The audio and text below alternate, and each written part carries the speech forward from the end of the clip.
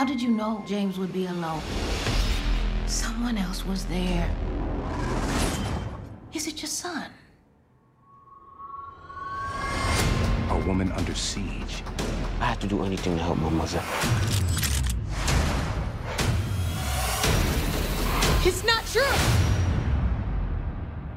Does that mean we have a deal? I need to know everything you know about Tariq St. Patrick. Michael, greetings from Las Vegas. Good afternoon. How you doing? How you doing? I'm doing great. I have a confession. When I accepted this junket, I really didn't pay attention to it, what it was. So when I went to watch the episodes last night, the first 30 seconds, I'm like, this is a Power spinoff. I was like, I couldn't believe it, man. I paused it. I'm telling my roommate, I'm jumping around because I couldn't believe. I heard it was coming, but I was just, being in the pandemic and quarantine.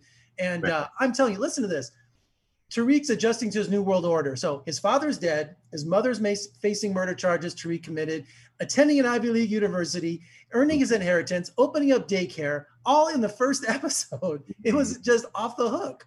He's up to a lot. He has a lot of responsibilities now as far as, he doesn't have anyone really around him to really help him, so right now he's just taking all these responsibilities in one, especially with the weight of the death of his father as well. So it's just like he's trying to figure out a way through the world right now. So it's definitely a different type of world for Tariq. It's a new beginning for him.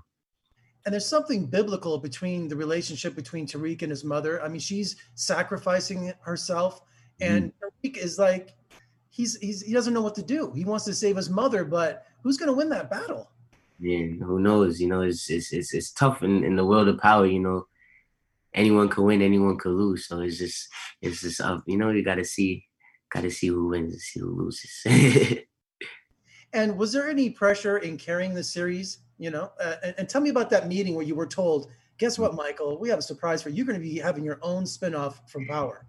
Man, the craziest thing, like the first bit of knowledge I had about this was insane because we were in the middle of filming season 6, and 50 Cent had told me, he was like, yo, he came to set one day. He was like, yo, you're gonna be the lead of your own show soon, right? And 50 being 50, like I just thought he was just joking around, just laugh, like just playing around. And I was like, yeah, whatever, okay. And like 2 weeks after that, Courtney Kemp had told me, so like that's when it got like real serious for me. I'm like, oh snap, like he wasn't playing. So I mean, obviously it was a lot of pressure at first, but I seen a lot of old faces from the crew from the previous series, so that definitely made me feel a lot more comfortable. And even the new faces, they made it very easy for me to get acclimated to just being the lead of everything and having that type of responsibility on my shoulders. So I want to shout out to my new crew and my new cast for making everything pretty easy. And I'll tell you, it maybe took me about 5 minutes. 5 minutes to figure out that was Method Man being your attorney. And I was like, he blew me away, man. He's incredible. Tell me about working those scenes with him.